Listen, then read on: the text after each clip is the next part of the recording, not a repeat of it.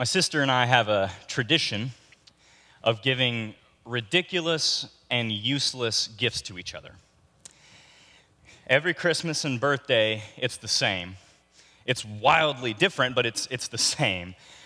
You see, some people give gifts to let people know they thought about you. Hey, I saw this in whatever store or whatever town, and it made me think about you, and I wanted to give this to you. Some people give gifts around birthdays or Christmas to let people know that they're loved. Hey, I really love you, and I put some effort and heart into this. Or some people give very practical gifts. Hey, I know that you need this thing, and I got it for you. You're welcome. I hope you enjoy it. That's not the case with my sister and I. The sole purpose of gift giving in my family with my sister is to get them to laugh. And if you can get the other person to say, "What is this?" that's all the better. Is there anyone else in the room that likes to give gag gifts? Or am I the only one? Oh, thank goodness. Okay. I knew my family was weird, but at least there's 6 of us that are also just as weird. So, yeah, my sister has given some doozies in the past. When she first found out that I was going into full-time youth ministry, she hopped on Amazon and bought me the old 1970s flannel graph. And the felt Bible characters, the super cartoony-looking ones for Adam and Eve and for David and Goliath. That's sitting in a closet somewhere. If you're in high school or junior high, I don't intend to pull out the flannel graph, but I might, so be ready. A couple years after that, you've probably seen the custom socks where you can put a face of a dog or a kid on there. Well, she got me socks, not with my dog's face, but her dog's face. 2 pairs of socks. And I've never worn them, and she knew I never would. They are in a closet somewhere. Things really took a whole nother level this Christmas when my sister went all out and got Chloe and I together this poster. If you're online, you may not be able to see it. If you're in the back, you may not be able to see it. What's going on is this is a picture of Dolly Parton. And the top says, WWDD. What would Dolly do? Because you know as well as I that everyone in Tennessee lives by this principle. Yeah, thank you. What would Dolly do? What would Dolly do in this situation? So guess what? Took this out of a closet somewhere to bring it in today. It has not made it to our wall yet. And Chloe, I don't know if it's ever going to make it on our wall. Yeah, I think that's fair. We're in a series called What is Jesus Doing? And we're kind of playing off the age-old question, what would Jesus do? WWJD. And you may remember I've got a picture of these old-school bracelets. Joel mentioned these. A lot of us had them. I, too, had the old-school WWJD woven bracelet. I had a green one, a forest green one, and wore that all the time. That was my thing. There they are. Yep. And I just wanted to give you a glimpse into my previous life, if that's okay. There's a picture of me when I wore these bracelets. Look at that. That's great. Can you even tell who I am? I'm the guy on the front left, eyes closed, smiling, hey. You can't see my wrist, but I've got a WWJD bracelet on. I'm sporting that. And I've got the straight across haircut, which I sported until my sophomore year of college. And I grew a beard and everything changed. But yeah, so that was that. But I want to say this morning, the what would Jesus do? I think that's a good question. I think that's a good way for us to model our behavior after the way that Jesus would do it. I think it's a good question. I don't think it's the best question. I think it's certainly a better question than what would Dolly do. So we're moving in the right direction. But I want to know, what is Jesus doing? What is Jesus up to right now in our midst? Because the question, what would Jesus do, implies a sense of distance. You know what I mean? Like, what would Jesus do if he were here? I'm here to tell you, he's here. Jesus is here. So the question isn't, man, if Jesus was around, what would he think about this? It's, no, Jesus, what are you thinking? What are you doing right here, right now, because if Jesus isn't doing anything, we've got no hope. But Jesus is here, and Jesus is doing a great deal in our midst this morning, and that's good news. Because I'm going to be honest with you guys, I need him. Anyone else just say, I need him? I need him. I need Jesus to be doing something. There's too much pain. There's too much gross injustice. There's too much suffering in our current situation for Jesus to not be doing something about it. The good news is he is. We're walking through this What is Jesus Doing series through the book of Hebrews. I invite you to open up to Hebrews chapter 4. Hebrews is a very dense work. It's a very deep work. I encourage you to read through it in one sitting because it was originally written to be received in that way. It'll take you about 45 minutes to hear the whole thing in one, and you'll see how patterns and themes are woven through the whole work. Last week, we studied just those first 4 verses about the supremacy of Christ, the Son of God, and this week we're looking at Hebrews chapter 4. We're going to start at verse 14 and work our way through chapter 5, verse 10. I'll give you another second to turn there. Hebrews chapter 4, starting at verse 14. I'd like to invite all of you to stand for the reading of God's Word. You can follow along in your Bibles or just listen with your ears, but however, my prayer this morning is that these words would penetrate down to a heart level, that these would not just remain words in an abstract or thoughts in our brain, but these would truly change us. Hebrews chapter 4, starting in verse 14. Therefore, since we have a great high priest who has ascended into heaven, Jesus, the Son of God, let us hold firmly to the faith we profess. For we do not have a high priest who is unable to empathize with our weaknesses, but we have one who has been tempted in every way, just as we are, yet he did not sin. Let us then approach God's throne of grace with confidence, so that we may receive mercy and find grace to help us in our time of need. Every high priest is selected from among the people and is appointed to represent the people in matters related to God, to offer gifts and sacrifices for sins. He's able to deal gently with those who are ignorant and are going astray, since he himself is subject to weakness. This is why he has to offer sacrifices for his own sins, as well as for the sins of the people.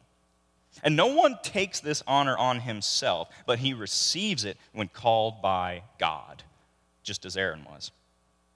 In the same way, Christ did not take on himself the glory of becoming a high priest, but God said to him, "You are my son. Today I have become your father." And he says in another place, "You are a priest forever in the order of Melchizedek." During the days of Jesus' life on earth, he offered up prayers and petitions with fervent cries and tears to the one who could save him from death, and he was heard because of his reverent submission. Son of God though he was, he learned obedience from what he suffered. And once being made perfect, he became the source of eternal salvation for all who obey him, and was designated by God to be high priest after the order of Melchizedek. May God bless the reading of his word in our hearing this morning. You may be seated.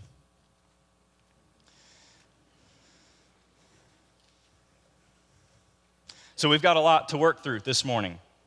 And so I'm going to do my best to make it simple and followable. So I just want to come right out of the gate swinging with what is going to serve as our thesis this morning, as the central idea for this chunk of text. Here it is. Jesus is the source of eternal salvation. That's what Hebrews chapter 5, verse 9 says. Jesus is the source of eternal salvation. If you're taking notes with the note cards that came in the bulletin, that's at the top, that's bold, that's underlined, that's got stars next to it.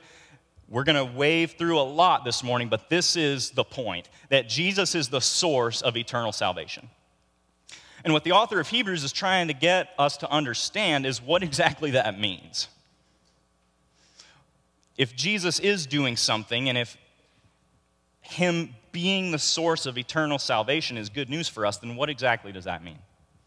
See, sometimes in the modern West, we have a very limited view of salvation.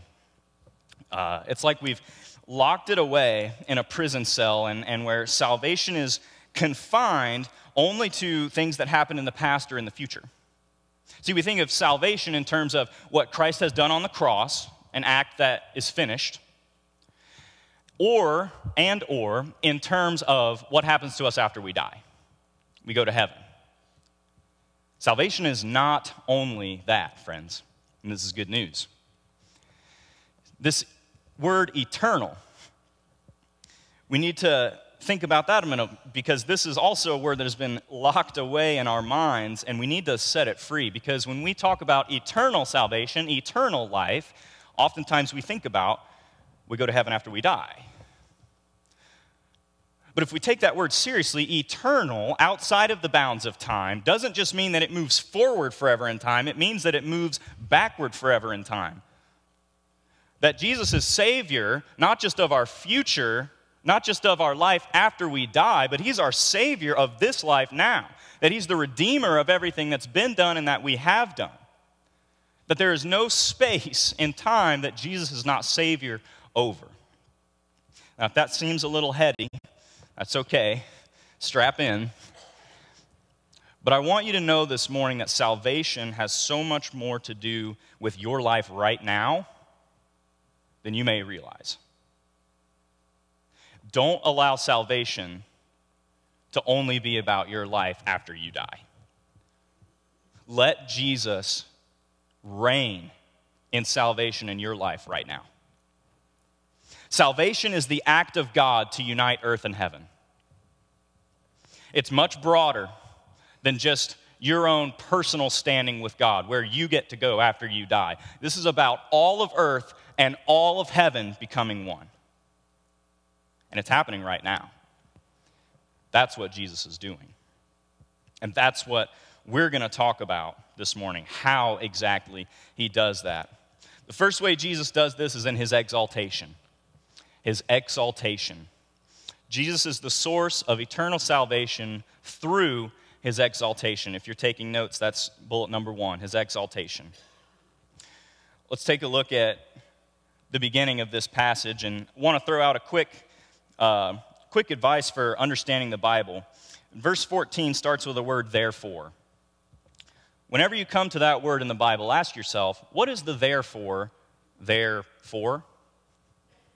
Thank you. You'll remember that now, whoever laughed. You've got that one locked in. What's the therefore there for? In other words, what's the context? What's He been saying before this in order to say this? Well, we're going to pop up at verse 13 and read from there. He says, nothing in all creation is hidden from God's sight. Everything is uncovered and laid bare before the eyes of Him to whom we must give account. Therefore, since we have a great high priest who has ascended into heaven, Jesus, the Son of God, let us hold firmly to the faith we profess. Friends, Jesus is Lord. He is God. He is King of the universe. He is over all and in all and through all. All things were created by Him. Without Him was not anything made that was made. He holds all things together. And that includes your life. That includes the breath that is entering and exiting your lungs right now. That includes your family. That includes your work situation. That includes all. Jesus is Lord, and He is exalted in the heavens. He is at the right hand of God, ready to judge. Because as verse 13 tells us, nothing escapes His sight. And do we not need a God of judgment? A lot of folks, skirt back at this notion because judgment isn't one that we're particularly comfortable with. But we need a God who does something about all the evil in the world, do we not? Because it's running rampant. Because too many people are dying. Too many people have cancer. Too many people suffer with depression. Too many people have to deal with losing loved ones. And we need a God who is going to do something about it. And Jesus is our source of salvation because he reminds us, I've got this. I've got this. I know it doesn't look like it now, but I've got this. Nothing escapes my sight. And if you'll wait with me, it's going to come. Judgment is coming. Now, there's a motif that we need to look at here, and that's the great high priest. For now, suffice it to say, a priest is a mediator. A priest is a mediator between God and man. If you want to look more into this, I suggest take a look at Leviticus 16, specifically the Day of Atonement. Broadly, all of Leviticus is a guidebook to the priests. Numbers 16 through 18 is a great narrative to just understand the role of a priest that God set up to be a mediator between God and man. And what the author of Hebrews is saying is that Jesus is the best kind of priest. Because he's a mediator that not only understands God, but he understands us. He understands us. More on this in a second.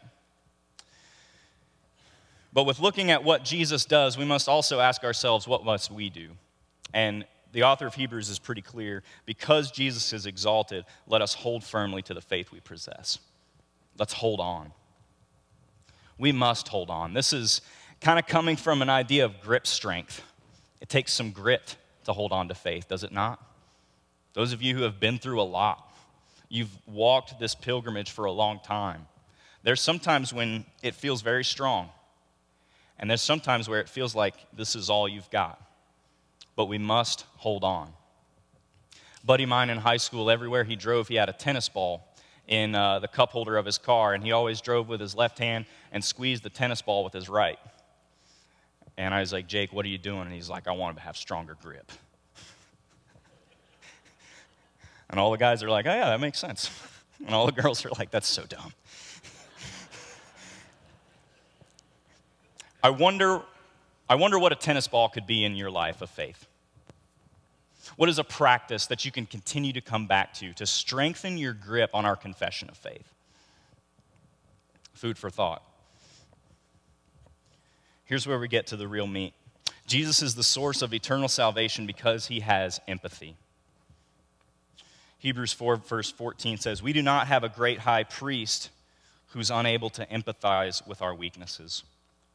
But we have one who has been tempted in every way just as we are, yet he did not sin. Let us then approach God's throne of grace with confidence so that we may receive mercy and find grace to help us in our time of need. I want to talk about empathy for a minute.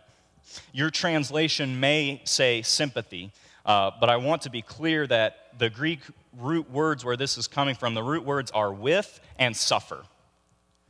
We're talking about empathy. If you don't know, in the English language, the difference between empathy and sympathy is I can feel with you, I can feel for you. I'm sad where you're sad. Empathy is I've walked in your shoes. I know how that feels. Emotionally, I am with you more than someone who does not understand. This is crucial for our understanding of Christ because he is the exalted Son of God, and he came as a human to live a human life, and he gets it. He understands. He feels what we feel. Jesus knows what it's like to lose a friend. John chapter 11. Jesus knows what it's like to cry. Jesus knows what it's like to be stressed out. Jesus knows what it's like to be tired. So we encounter a Savior through the Gospels who can raise people from the dead, but who experienced and wept at the death of his friend.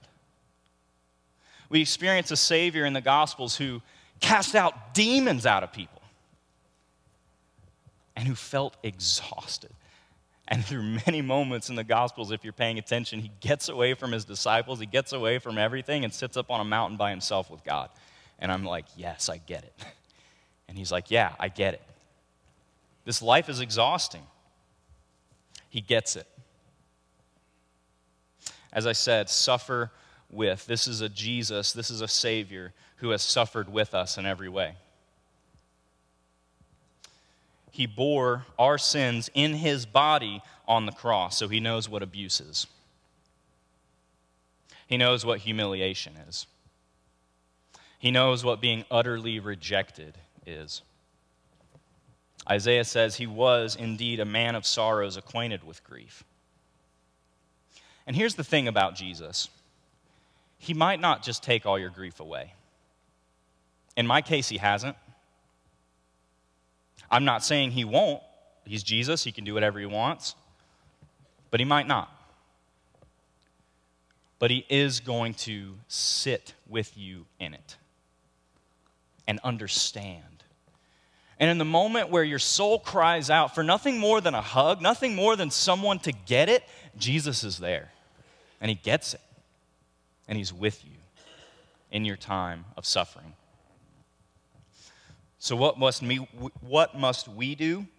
The author of Hebrews says we must approach God's throne of grace with confidence, that we may receive mercy and find grace to help us in our time of need.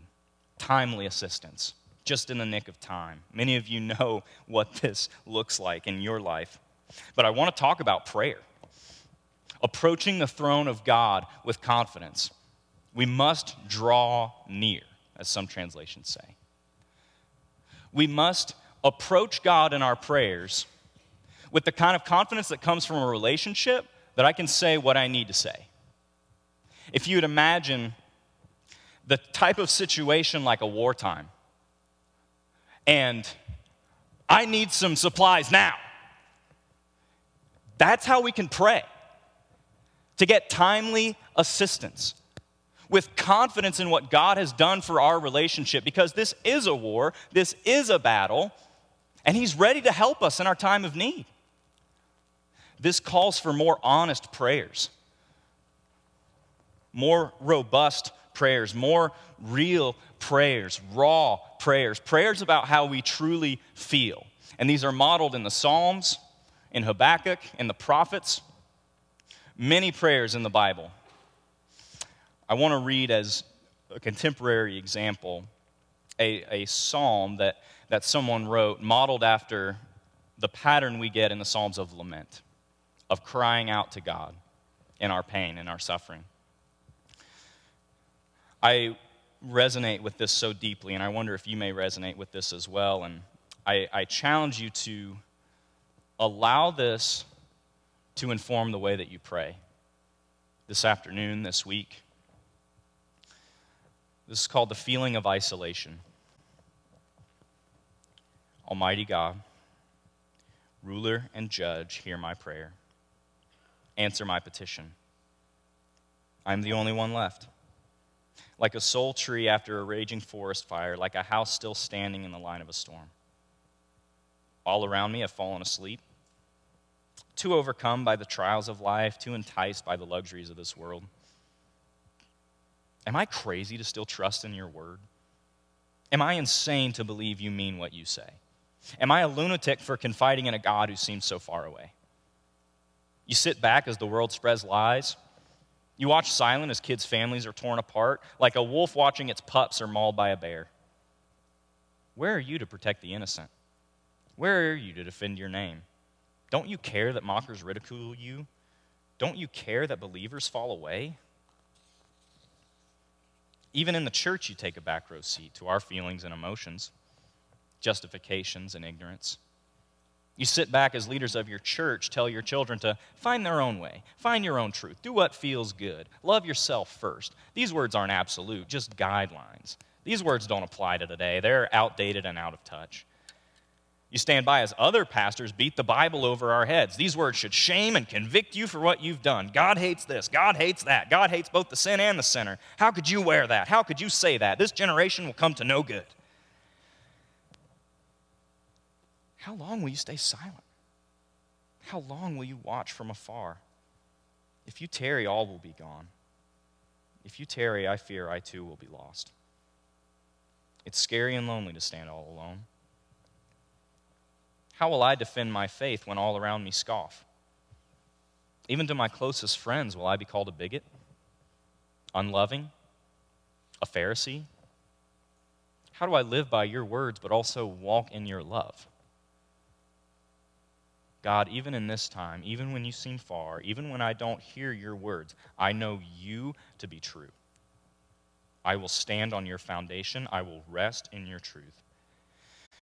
Give me strength, embolden me. You alone are holy. Amen. This is a prayer rising from the depths of the heart. This is a prayer unfiltered by what we think we should be feeling. And it's the kind of prayer God desires because Jesus gets it. Because he has come and drawn near to be with us, he will receive our prayers from the depths of despair. So be honest with God. Draw near to him. Lastly, we need to talk about Jesus' example. Chapter 5 talks about how the great high priest back in the Old Testament times did not appoint themselves, did not seek glory for themselves, but was appointed by God. And Christ was in the same way, that though he was God's son, he learned obedience. Through what? Through suffering. Again, he gets it. He gets the loud cries and prayers with loud cries and tears. But we are to follow after Jesus' example, who didn't count equality with God something to be grasped, but emptied himself, becoming the form of a servant. For more on this, I encourage you to read Philippians chapter 2, verses 1 through 11. But we must, like Christ, not seek the ways of the world, not seek to gain anything from anyone, but instead to receive the gift of being God's child. And let that be enough. That you are God's son, you are God's daughter. And that's enough. We have no need to grasp at things that the world tells us is going to make us happy. We have no need to chase after the rat race of society.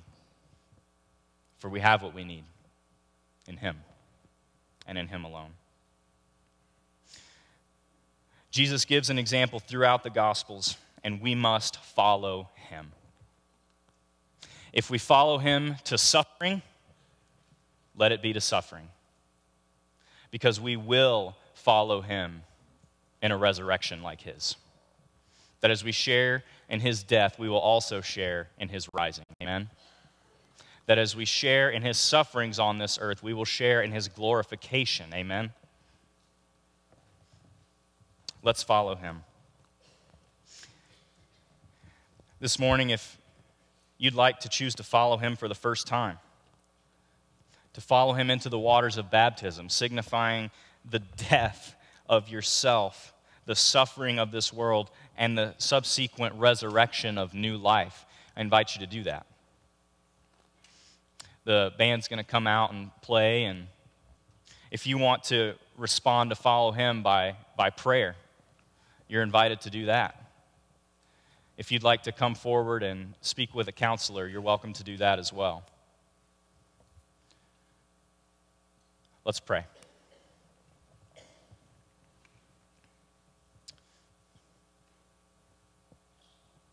King Jesus, we love you. We thank you for giving us an example. We thank you for sympathizing with our every weakness. We thank you for being exalted in the heavens. We ask, Lord, that you would help us to know a little bit deeper in our hearts who you are, that we may be set free from the tyranny of sin and released into a world of hope. We thank you and we praise you In Christ's name, amen.